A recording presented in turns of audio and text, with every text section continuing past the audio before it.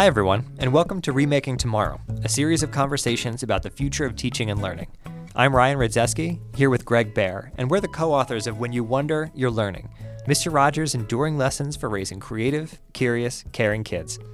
This is a podcast powered by Remake Learning, a network that ignites engaging, relevant, and equitable learning in support of young people navigating rapid social and technological change. On today's episode, we're talking with Dr. Linda Darling-Hammond, President and CEO of the Learning Policy Institute, a professor emeritus at Stanford University and past president of the American Educational Research Association. Dr. Darling-Hammond led President Obama's education policy transition team in 2008 and did the same for President Biden in 2020. In addition to leading the Learning Policy Institute, she also leads California's State Board of Education. And with more than 600 publications to her name, many of which are award-winning books, it's perhaps no surprise that she's often cited as the nation's most influential educator. Dr. Linda Darling-Hammond, welcome to Remaking Tomorrow. Thank you. It's such a pleasure to be here. It's our honor to have you here, and we could spend this entire episode reading your bio and listing your accomplishments in education and education policy. So let's start with what's driving it all. What keeps you up at night, and what gets you out of bed the next morning to do it all over again? For whatever set of reasons, I am really driven to see that every young person gets an empowering education that really enables them to own the knowledge, use their talents and interests and the resources around us to make a difference in the world in whatever way is unique to them. I've had that privilege myself. Education was very important in my family and viewed not just as an upwardly mobile path, but as the path to actualization. And I think that's just critically important for human life as well as for our society and for the well-being of every individual child. So what keeps me up at night is, how do we get there? There are so many barriers, particularly in this society, that are equity barriers to accomplishing those goals, but also barriers in the way that we have conceptualized education and its purposes and the way it operates that, on the one hand, can stand in the way of children really finding their path to their futures. And on the other hand, when organized properly, can really be the springboard to a productive future. So I worry about every aspect of that just about every day. You began your career as a public school teacher yourself. So can you tell us, what was your experience like in the classroom and how has that helped shape the trajectory of your career? Right out of college, I taught in big warehouse factory model high schools. I student taught in Camden, New Jersey, and then substitute taught in Philadelphia and taught in a close-in desegregating community there. And I experienced that teaching in a way that was both exhilarating because, teaching is some of the most exciting and creative work you can do, and also deeply disturbing. And I learned three things in those experiences that really stuck with me. One of the things I learned is that resources for education are dramatically inequitable in how they are allocated. When I was in Camden, New Jersey, which was the subject of 30 years of lawsuits against the state for inequitable education spending and funding. There were no books in the book room. There were very few materials available to students and teachers. At that time in New Jersey, the places like Princeton and New Brunswick, spent twice or three times as much as the lower funded districts, which included all of the cities that were at that time predominantly Black and increasingly now also Latinx. So that was a very profound experiential lesson. The second thing I learned was that the big warehouse factory model high school was not designed to allow me to be accountable and supportive to all of my students. So, in the typical 6-period day with 30 kids per period, as was the norm then, you could care deeply about your students, but you could never care effectively for 180 students at one time.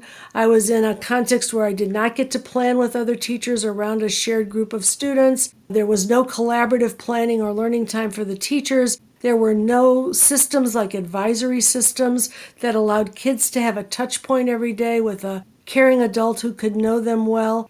The third thing that really was clear to me was that I was really underprepared as a teacher for the kind of practice I wanted to be able to engage in and the kind of learning needs I wanted to be able to meet. I was unprepared to work with students who in high school did not yet know really how to read. I was unprepared for students, who were English learners. I was unprepared for really figuring out how to solve the learning puzzles that, every classroom has.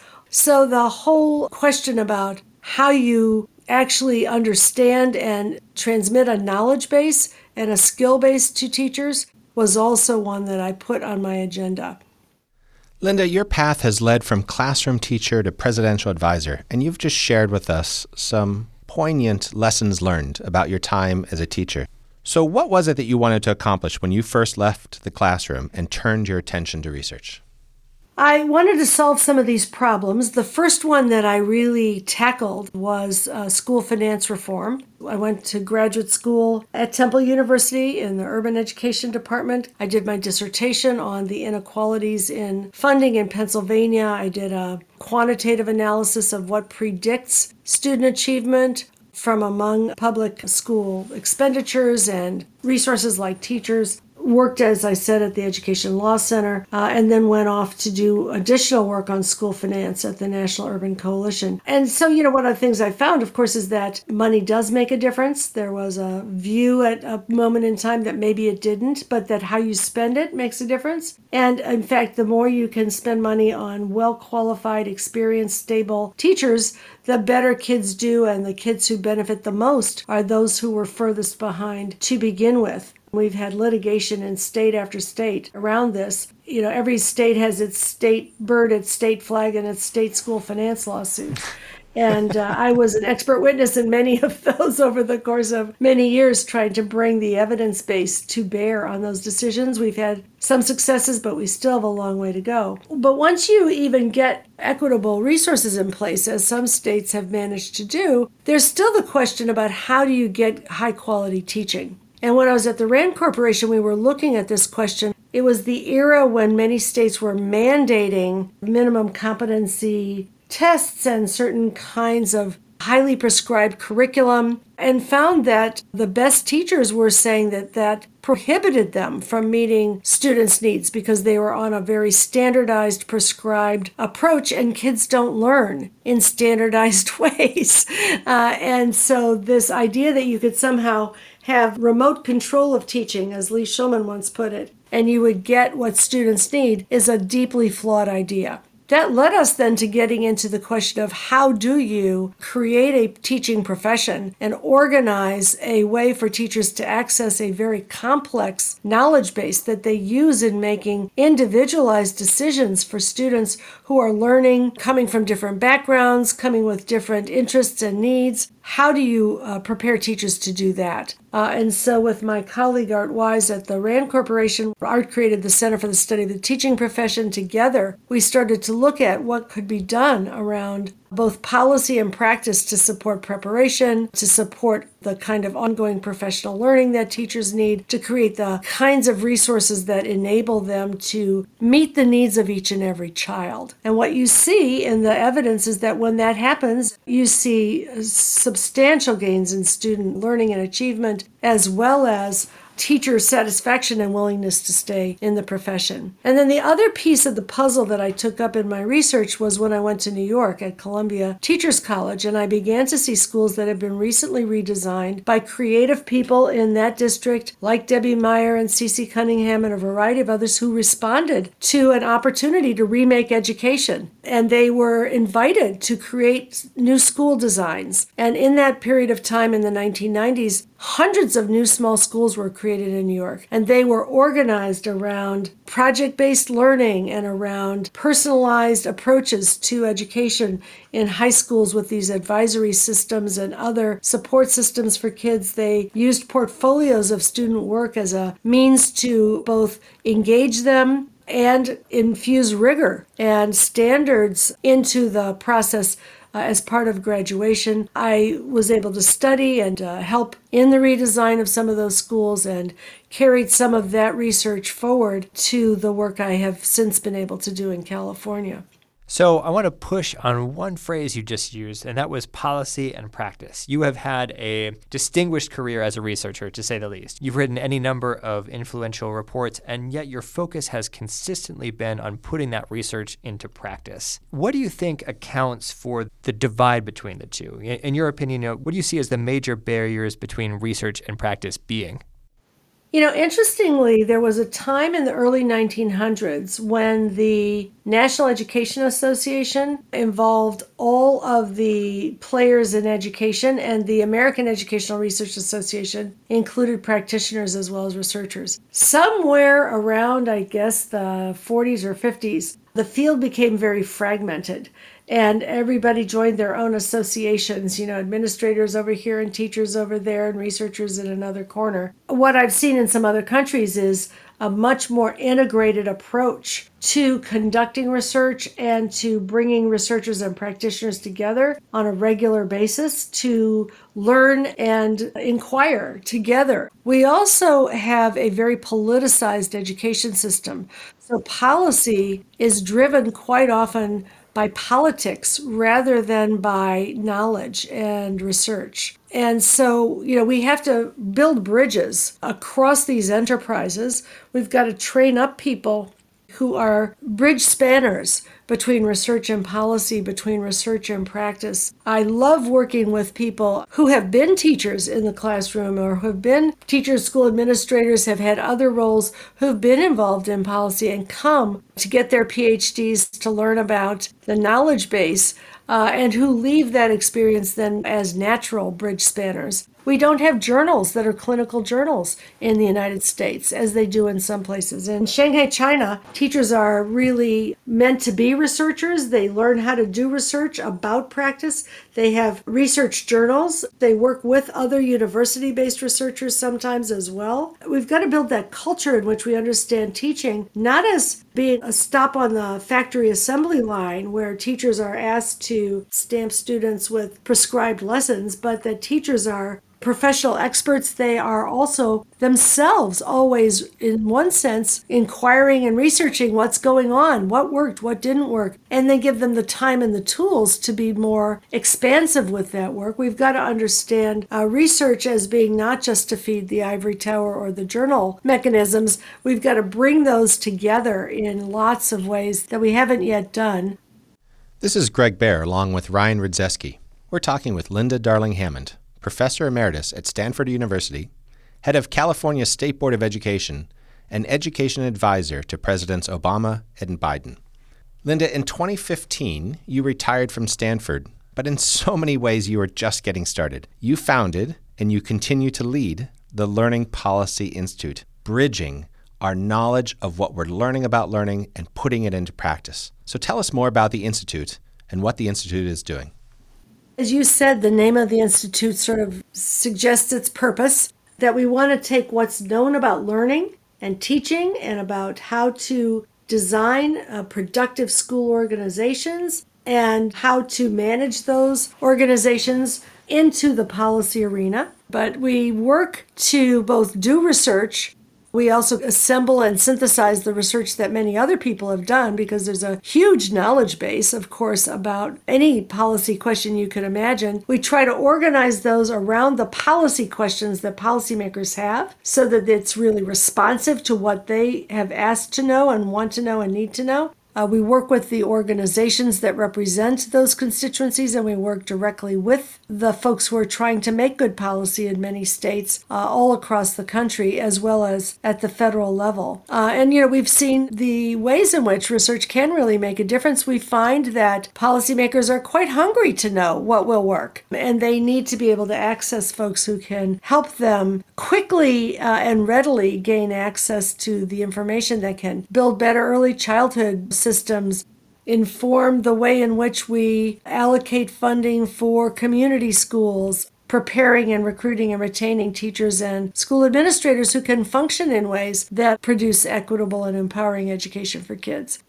So 2020 comes around, the pandemic hits, and suddenly it seemed to me like more leaders are looking to the Learning Policy Institute than ever. Personally, I've been aware of your work for a few years, but in 2020, I felt like I started seeing it everywhere. And you put out a number of reports and policy recommendations that even now leaders are grappling with and working to implement in their own ways. And I want to ask you about one of those policy recommendations, and that is redesigning schools for stronger relationships. Can you tell us a bit more what you mean by that and what makes that a priority when we think about building back better? We inherited these factory model schools from the early 1900s.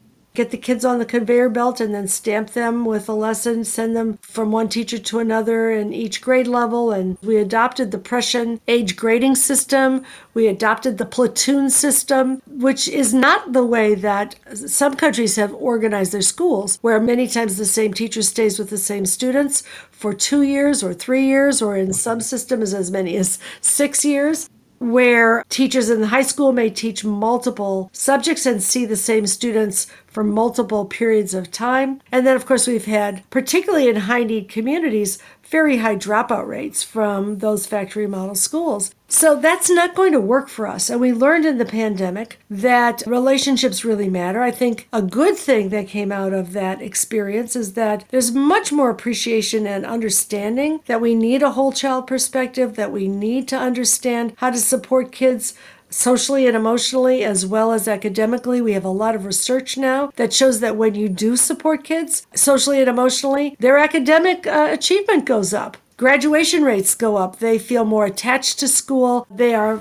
able to learn in ways that are more effective. I've seen many schools, and LPI has documented many of them, who are redesigned in ways that, for example, have a team of teachers who might share 100 or 120 students. They get time to plan together around the students as well as around the content area, which can include interdisciplinary projects and ways of learning that are more coherent. Students have these advisories every day in a school that I helped to found, which was in a community that's virtually 100% students of color, low income. We had an advisory every day in the morning and one at the end of the day for students where they would come in. They would be in a group of 15 to 20 students with a teacher. They could get breakfast there. They would touch base. If there were any traumas or needs, those could surface and the student could get the help they need or be sent to a resource that might help them with what might have happened in their lives. But in addition, the teacher would just hold circles for kids to share with each other, teach social and emotional competencies, check in with them. And then at the end of the day, they'd return to advisory for a brief period of time to see how the day went. Were there any bubbling needs or crises? How were they doing in getting their work in? Did they need to go to after-school support to get an assignment done or to get some additional tutoring? That's one model. I've seen it in many places where people have designed for relationship-centered schools where the kids always know there is someone who knows them.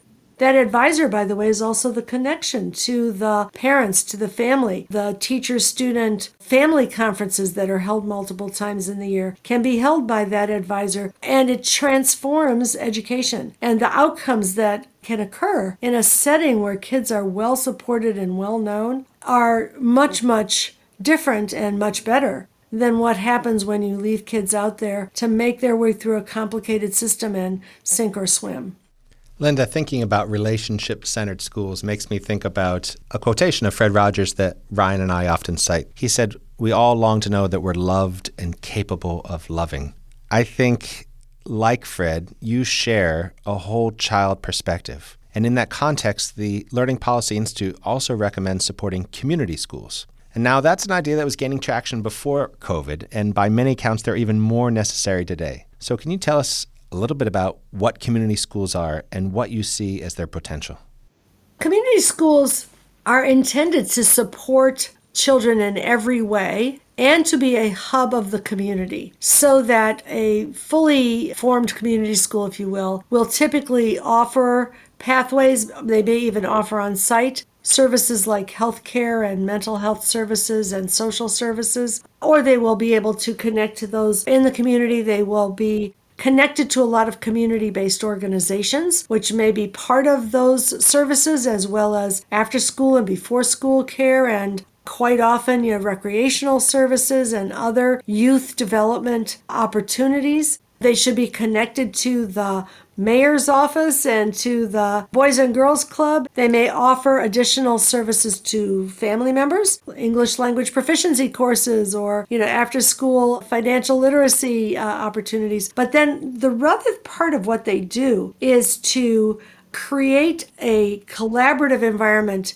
inside the school with all of these different professionals and with teachers themselves, and create the social and emotional supports and opportunities for relationship-centered schooling that I just described, so that the child is known well and supported well in every aspect of their lives. And it acknowledges the very important role of families and community support providers in that process.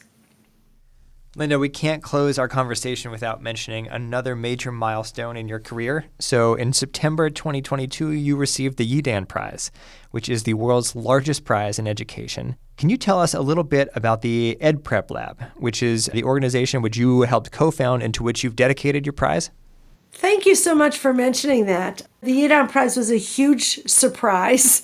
It's one of those things where you get a call. In this case, it was from a number in Hong Kong that I wasn't even sure if I should pick it up. And, they say, oh, you've won this amazing prize, which does come with both the opportunity to interact with all of the other prize winners and luminaries, and there's all kinds of collaborative work that they do, but also this cash recognition. And the Ep10 Lab we created with a variety of educator preparation institutions. We have a partner in Bank Street College in supporting and managing the work that the institutions are doing to try to integrate the science of learning and development into everything they do, to be the ongoing pioneers and cutting-edge leaders around what it means to prepare teachers deeply and well for this kind of practice. But we also have policy partners in the Ep10 Lab who are in state agencies and state boards and governor's offices and legislative partners and others who really help us think about the kinds of policies that will support teachers learning from, soup to nuts, from beginning of the career through the process of becoming expert practitioners. The Ep10 Lab is really a research policy practice lab, if you will, where we're trying to both develop the practice and figure out with our colleagues how to support it at scale. Linda, how can people find out more about you and the work you're doing? Well, one place is to go to the learningpolicyinstitute.org, where we have a lot of resources of the sort we've been talking about here, and they can see a little bit about what we're doing right there. Before we go, just one last question, Linda. What's one thing that parents and educators can do today to make tomorrow a more promising place for every learner? Well, one thing that parents and educators can do is, be in close touch with one another and with others who share their goals, to collaborate. It's so very important that we create a collaborative context in every school where families who are the first teachers of every child and their current instructors and support providers are working together on behalf of each child. The African proverb that I really value the most says, if you want to go fast, go alone. If you want to go far, go together. And we need parents and educators to go far together with the work they do on each child's behalf, and then the work they do together to transform schools. Thanks again to Dr. Linda Darling-Hammond, President and CEO of the Learning Policy Institute and winner of the 2022 Yedan Prize for Education. Remaking Tomorrow is powered by Remake Learning. Learn more at remakelearning.org.